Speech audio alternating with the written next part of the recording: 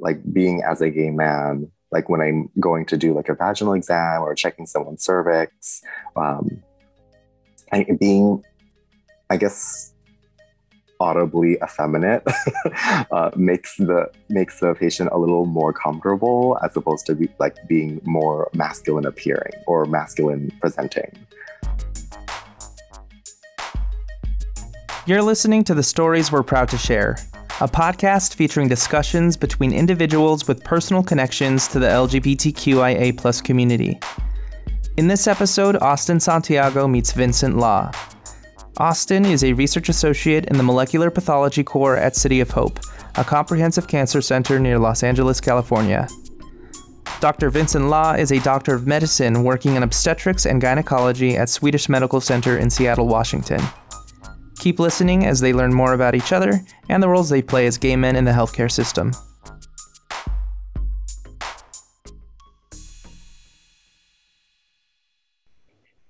Alrighty. Well, hello everyone. My name is Austin Santiago. I'm a research associate at City of Hope Medical Center.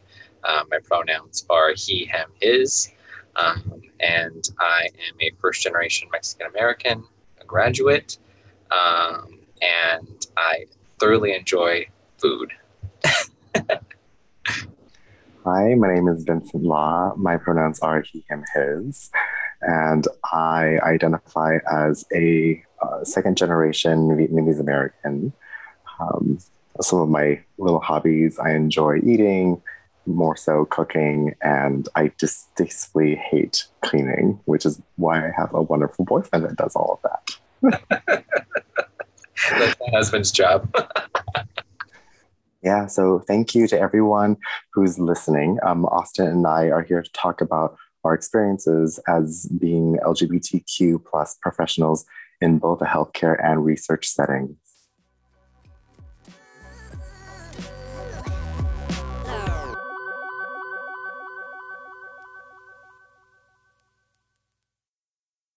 Tell me a little bit about your upbringing. Like, where did you go to undergrad, grad school, and tell me about like what your involvements were during that time.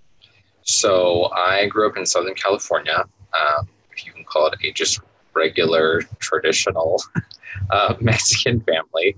Yeah. And growing up, you could say that being the firstborn son and gay was not the best thing that you could be or do or choose. Mexican machismo is a very interesting thing in how everybody chooses to treat you, especially as the eldest in your family. And from there, I chose to go to a private Christian school because my faith is very much so important to me. But I would say that my flavor of Christianity doesn't very much so meld with the quote unquote mainstream. So being gay and a environment that is very much so Christian, the environment that is a specific university was challenging. Definitely found your own tribe because there's always us little weirdos in the cracks, and you find your own people and you find out who's safe and who's not. And that was definitely an interesting time, reflecting on myself and what I want to be and who I am, and developing a little thicker skin for people who don't like me. And that's okay. We're not going to please anybody. So just like RuPaul says, if they don't pay your bills, don't pay them no mind. And so from there, I graduated with my bachelor's in molecular biology. I was also pre-med. So I actually am applying to medical school this year. So Dr. Law, I'm coming for you. And so, but in the meantime, that just led me over here to City of Hope. A lot of my research interests lie in oncology, and so that's what led me over here. I'm very grateful that I ended up in this fantastic institution and can create some positive change while I'm here. Yeah. How about you, Vincent? What led you to becoming that OBGYN that we all need? Yeah.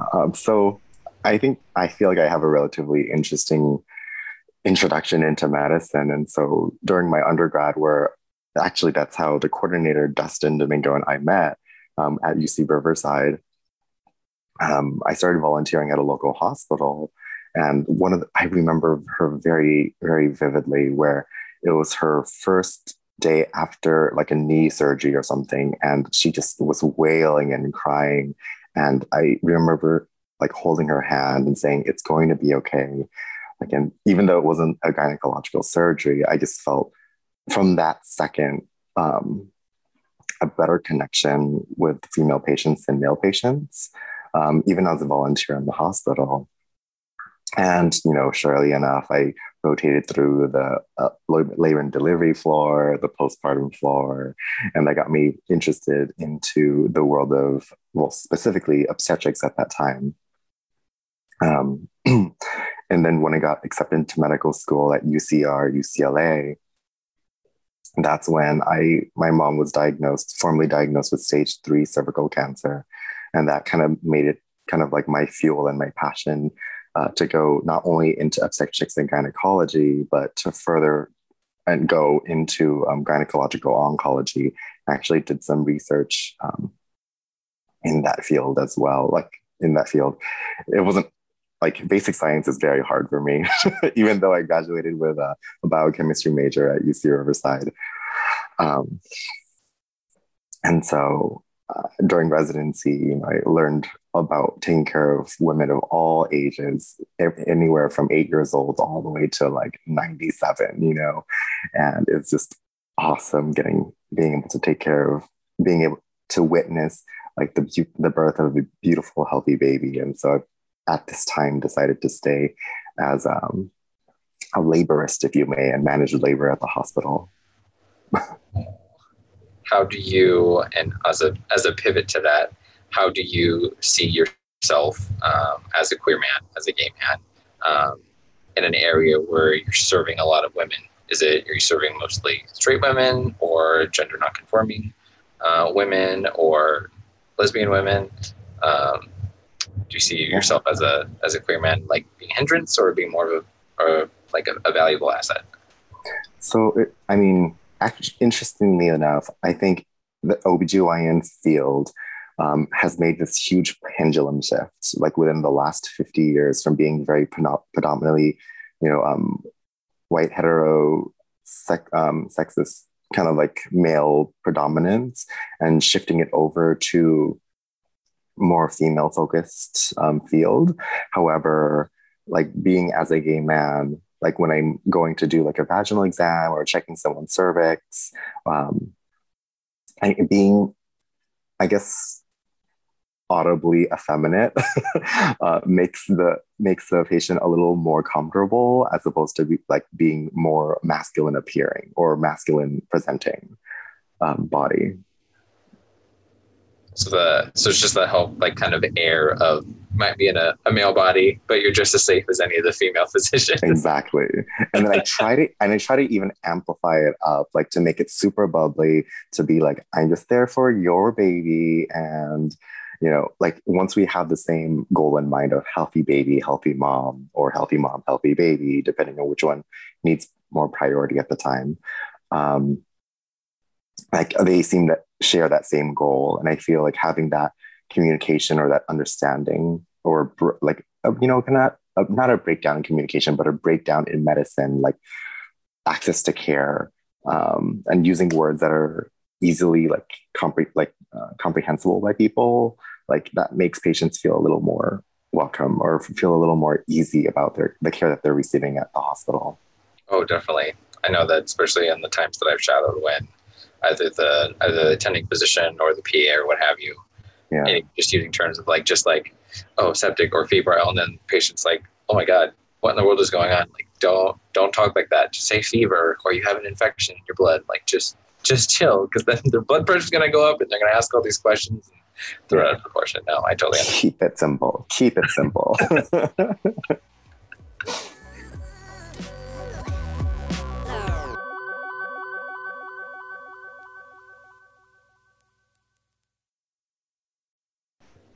Is there any language as far as like the intersection between obstetrics and gynecology, and say like queer women or like gender nonconforming people? I've heard terms of throwing out the chest feeding rather than breastfeeding, or like women or child rearing people? Is that a conversation that you and your colleagues have, or is that language that you use? Just from your experience, do you mind sharing that? Yeah. So, sorry. Something that I could have noted earlier today was that I practice in Seattle at Swedish Medical Systems. And generally, there's a lot of liberal people here, which is very like fun and exciting. A lot of our midwives are gender nonconforming or trans men, which is also a pleasure to work with. In terms of the vernacular that we use, the electric medical system actually does a really good job, like with pronouns, with like gender, and also like a lot of patients, they can specify what terminologies that they like to use, and providers will actually communicate like on the chart systems that we're not like using the wrong words, basically, for to tailor the vernacular for the patient. Yeah, no, that's fantastic. And we do a similar thing over here at City of Hope with our SOGI data. And there's definitely areas where in the EMR of where they can fill it out and how they want to be addressed and things of that nature. And I've had a couple patients come up to me after the couple of the booths that we've had outside the common area during Pride Month, of how a lot of the clinical staff has never mistreated them, hasn't misgendered them, or they said something innocently of not something being correct, they apologize and quickly about face and address the patient how they want to be addressed. Because for here, it's all about the patient. And I'm happy that you said that. And that's an initiative that we do here too. So it's great. Yeah. Sometimes the staff might have a question just among the staff, like, oh, like, I don't understand why when we learn the pronoun they, them, their, like as in an elementary school setting, it sounds plural, and it feels weird, like a very cognitive dissonant kind of phrasing. And they're like, there's not two or three people, like they or them does not make sense. To which, it does if it's like gender relatively ambiguous, or they just choose that as their pronoun because that's how our vernacular or how our cultural diction is shifting. And being able to educate our staff is a good opportunity, very non-hostile. It's always a great learning environment. Yeah, and you can totally correct me if I'm wrong. The conversation that I had with my coworker, because she had that exact same scenario. She's like a stickler for grammar and connotation and denotation, everything. She just loves language. She's literally learning Japanese and ASL right now. But she was like, how does that make sense? And I'm like, well, even for me, because a couple of my friends are, or they want to be called by some other pronouns, at least for they, I kind of think it as like, in simplistic terms, I think of it as male and female characteristics in one person. So then I'm referencing it as they, just sort of like that whole entity as addressing like those two things. And that kind of helps me keep it straight in my mind. So it's like the little piece of advice that I have for my friends that want to be an ally, but they just don't get it because they're like, I'm lost. And I was like, well, maybe you can think about it this way. I want to try, I want to learn. It's just, it's hard because of the cultural or the cultural dissonance that they have. And so or nice when in doubt, just use their name. Just use the name. Even if you're saying it multiple times, at least if you use your name, you're never going to get it wrong. Exactly. Or Your Majesty, or yes, Queen, or Holy yes. Now, I don't know, whatever. Yeah. Follow-up question that I had for you was, again, as a queer man in medicine, has that, even going from your undergrad to medical school to residency, is that a characteristic of you that has helped or hindered you? Like I said, from class to your clinical rotations, you're like M3, M4, and then on to residency. Because that's something that I'm kind of struggling with too, of how are they going to accept me when I go off to school? Because I'm kind of trailing you on your footsteps. Yeah, that's a really interesting question. And I feel growing up in like Southern California and going to a Southern California medical school, like undergrad medical school, it didn't seem to make that much of a big difference because of how big like the cultural melting pot is out in Southern California. But with that being said, like I went to UC Riverside, which is known like for number one in diversity in its undergrad population. And then in being at UCLA for med school, me and a couple of other like LGBT medical students from like UCI, USC, we hosted an LGBTQ healthcare conference. So I used my identity as a source of pride that I want to be able to provide for these patients, that we can learn more about LGBTQ health, and like what does insurance mean for like LGBTQ people, what is like transitioning for a transgender person mean, and like what are the qualifications now, or recommendations from the higher up peoples.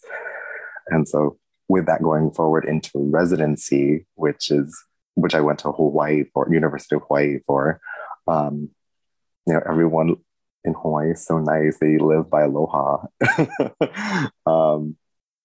I saw no difference, and mainly being taking care of women, they're generally more receptive than being taken care of men. I've had some negative experiences taking care of men during medical school, but that's just because of how I effeminately present. And that's a little, it's their belief system or their prejudice system, and not reflective of my own talents as a medical provider. True. I think the other experience that I've had, not so much as how I'm presenting, because I don't know from my own experience, I don't know if I either swing one way or the other of how people perceive me, of either masculine or feminine. I guess maybe it's just probably my mood for that day of what kind of energy that I'm going to give you. But no, I totally understand that, as it was actually nursing staff that was talking about myself and my then boyfriend, now husband, in front of a patient. And then the patient got all forms of like weirded out, like didn't want me in the room, what have you, which is way different for me because I'm not providing any clinical services. I'm just the volunteer. I'm like basically the CNA at that point. And so that's an entirely different thing. But that's definitely something that I've had in the back of my mind. Now, as far as patients, you answered that part, but what about your colleagues? Or if you've had friends that say haven't been in Southern California area, they were possibly over in the Midwest. Is that something like a hardship that they had to deal with, of how other people in non-liberal areas have treated them? I mean, from personal stories, yes, I can't pinpoint of any of them now, but there have been areas of difficulty where patients would refuse getting care from, specifically, like not only just because they're people of color, but also because of them being LGBT, like on separate occasions. So, that's might potentially be a limiting factor for their education as well. Because, we need to see disease during our medical training, and that's just how it is.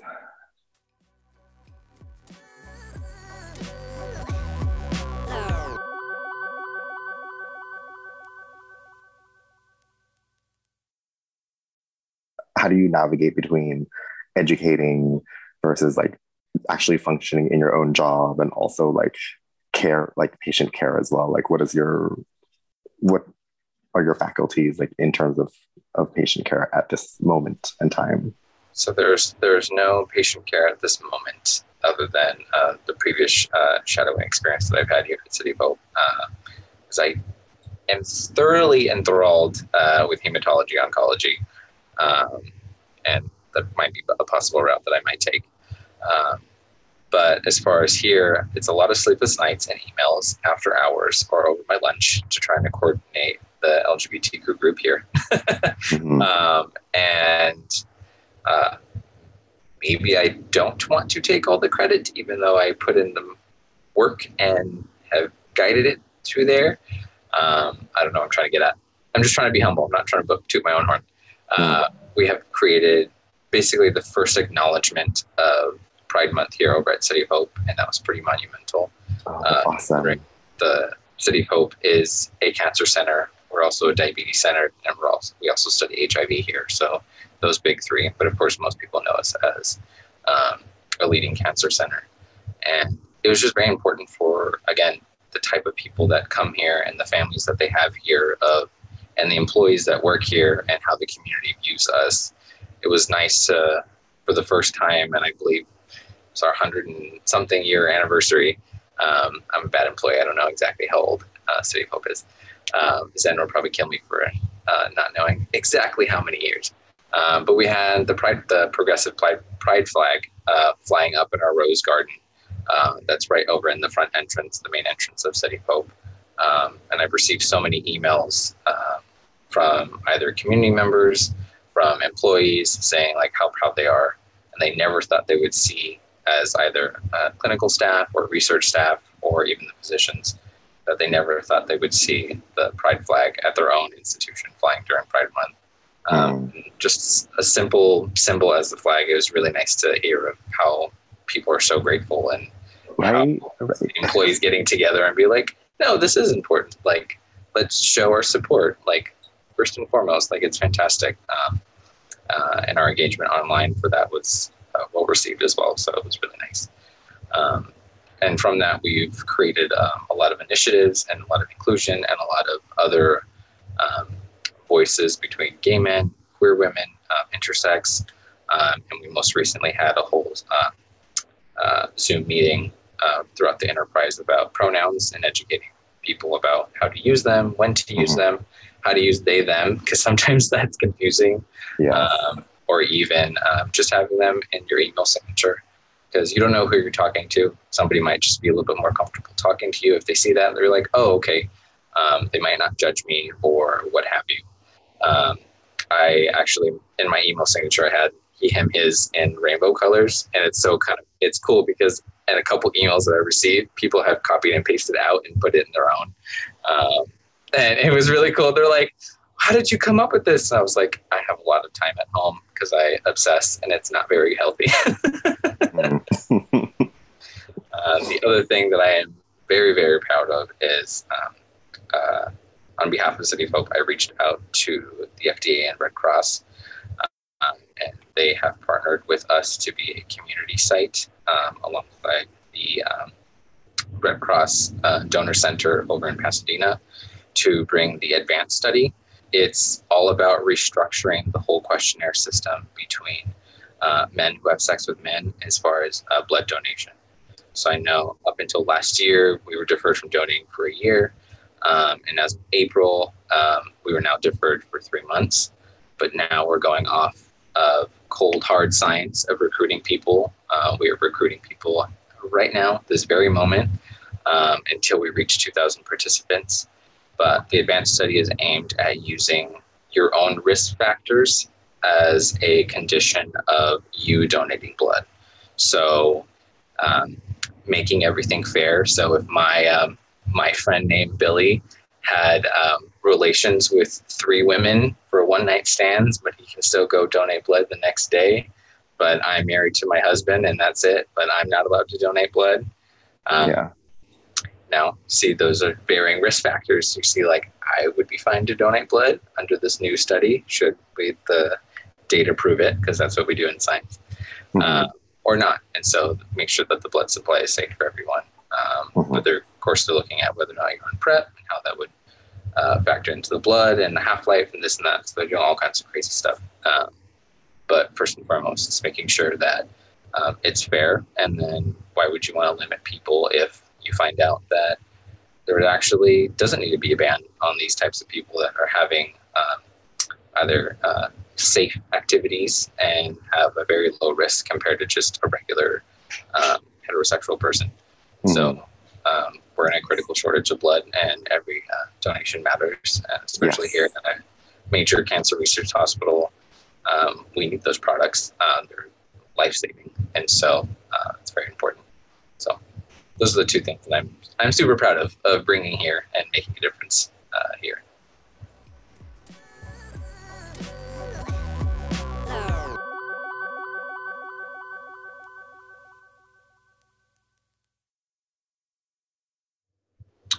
So Vincent, how do you see, again, your presence as a queer individual in healthcare as a beacon for your LGBTQ patients and healthcare workers? Do you see yourself living and moving through life as your authentic self, as something that other people notice and something that maybe helps other people that you interact with on a day-to-day basis? Yeah, actually, I feel like just stepping onto work, like I'm very loud, I'm very dramatic, and I try to be as educational as possible, whether it be in terms of gynecology, obstetrics, or simple LGBT care. Like having that representation, like on labor and delivery, like not 24/7, but like when I'm there, is really important because it shows like, one, we're here. Obviously, we have a presence and we mean something, not only to like our coworkers, and then we laugh with them, we cry with them, when we're taking care of COVID affected pregnant moms. And we're just always there to teach, and we're there to console. And for our patients, I feel like that's another winning point. There's a lot of, in vitro fertilization for LGBT people. And, I think it just adds another layer of care to have an LGBT provider that's willing and attentive to their needs. I happen, like a small little aside, I know a couple languages, American Sign Language, Cantonese, Vietnamese. And when you have a healthcare provider that kind of knows your language, you feel ultimately more comfortable than someone that you need a translator for or an interpreter for. Oh, 100%. And that's exactly something that's near and dear to my heart, of taking care of our Spanish-speaking patients here at City of Hope. Of course, me not directly for right now and this time, but that was one of the main reasons why I need to and will be going into medicine. So that's fantastic. There's something about that comfortability, whether it's the language, whether your provider is an absolutely fabulous queen or what have you. It's just, you're already comfortable and you already have that sense of trust that you already need when you're bearing your all to your OBGYN or your other physicians. That's fantastic. Mm-hmm.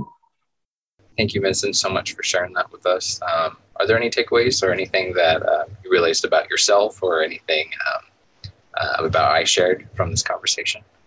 Yeah, no, just being with the programs that you're involved in, it just shows that how many other programs that I could potentially be involved in and can get involved and can push for here in Seattle, like just the transfusion or blood donation program. Like that's something that's easily doable here as well, potentially, and that's something that I can probably like talk to you more on the aside about. Call me, beat me if you need to reach me. Oh yeah. I just appreciate going back to sharing your intersectionality, whether that be the language, where you come from, or who you are. I see a lot of that in myself and where I am headed one day. And so that's just really nice to hear a concrete piece of evidence of how you really do make a difference in your patients' lives, and you automatically foster that type of security and trust in your quite vulnerable type of work. And I appreciate that. And so that's a talent and a trait that I will hope to emulate. And so thank you so much for sharing that. Yeah, it was a pleasure meeting you, Austin. And thank you, Vincent, so much for sharing your story. I had a pleasure talking to you, and who knows, we might talk again. So obviously, and if you ever need help either with recommendations or the pathway of for medical school, let me know. Oh, thank you. You're gonna make me cry. Like, go up to Swedish for IVF and be like, "Come on, honey, we're going on a plane and get a baby." I'll come down. I'll be in your labor room.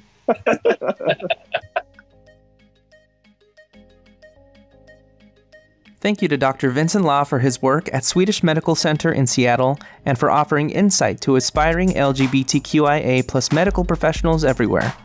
Thank you to Austin Santiago for being an advocate for the community through research at City of Hope. You can learn more about City of Hope's commitment to research in blood donor eligibility for men who have sex with men by visiting advancedstudy.org. The Stories We're Proud to Share is produced by Dr. Dustin Domingo. If you enjoyed the show, please share, subscribe, rate, and leave a review wherever you get your podcasts. Find new episodes on the first and third Wednesday of every month, and make sure to follow us on social media at Proud to Share Podcast. Now, thank you all for listening to The Stories We're Proud to Share.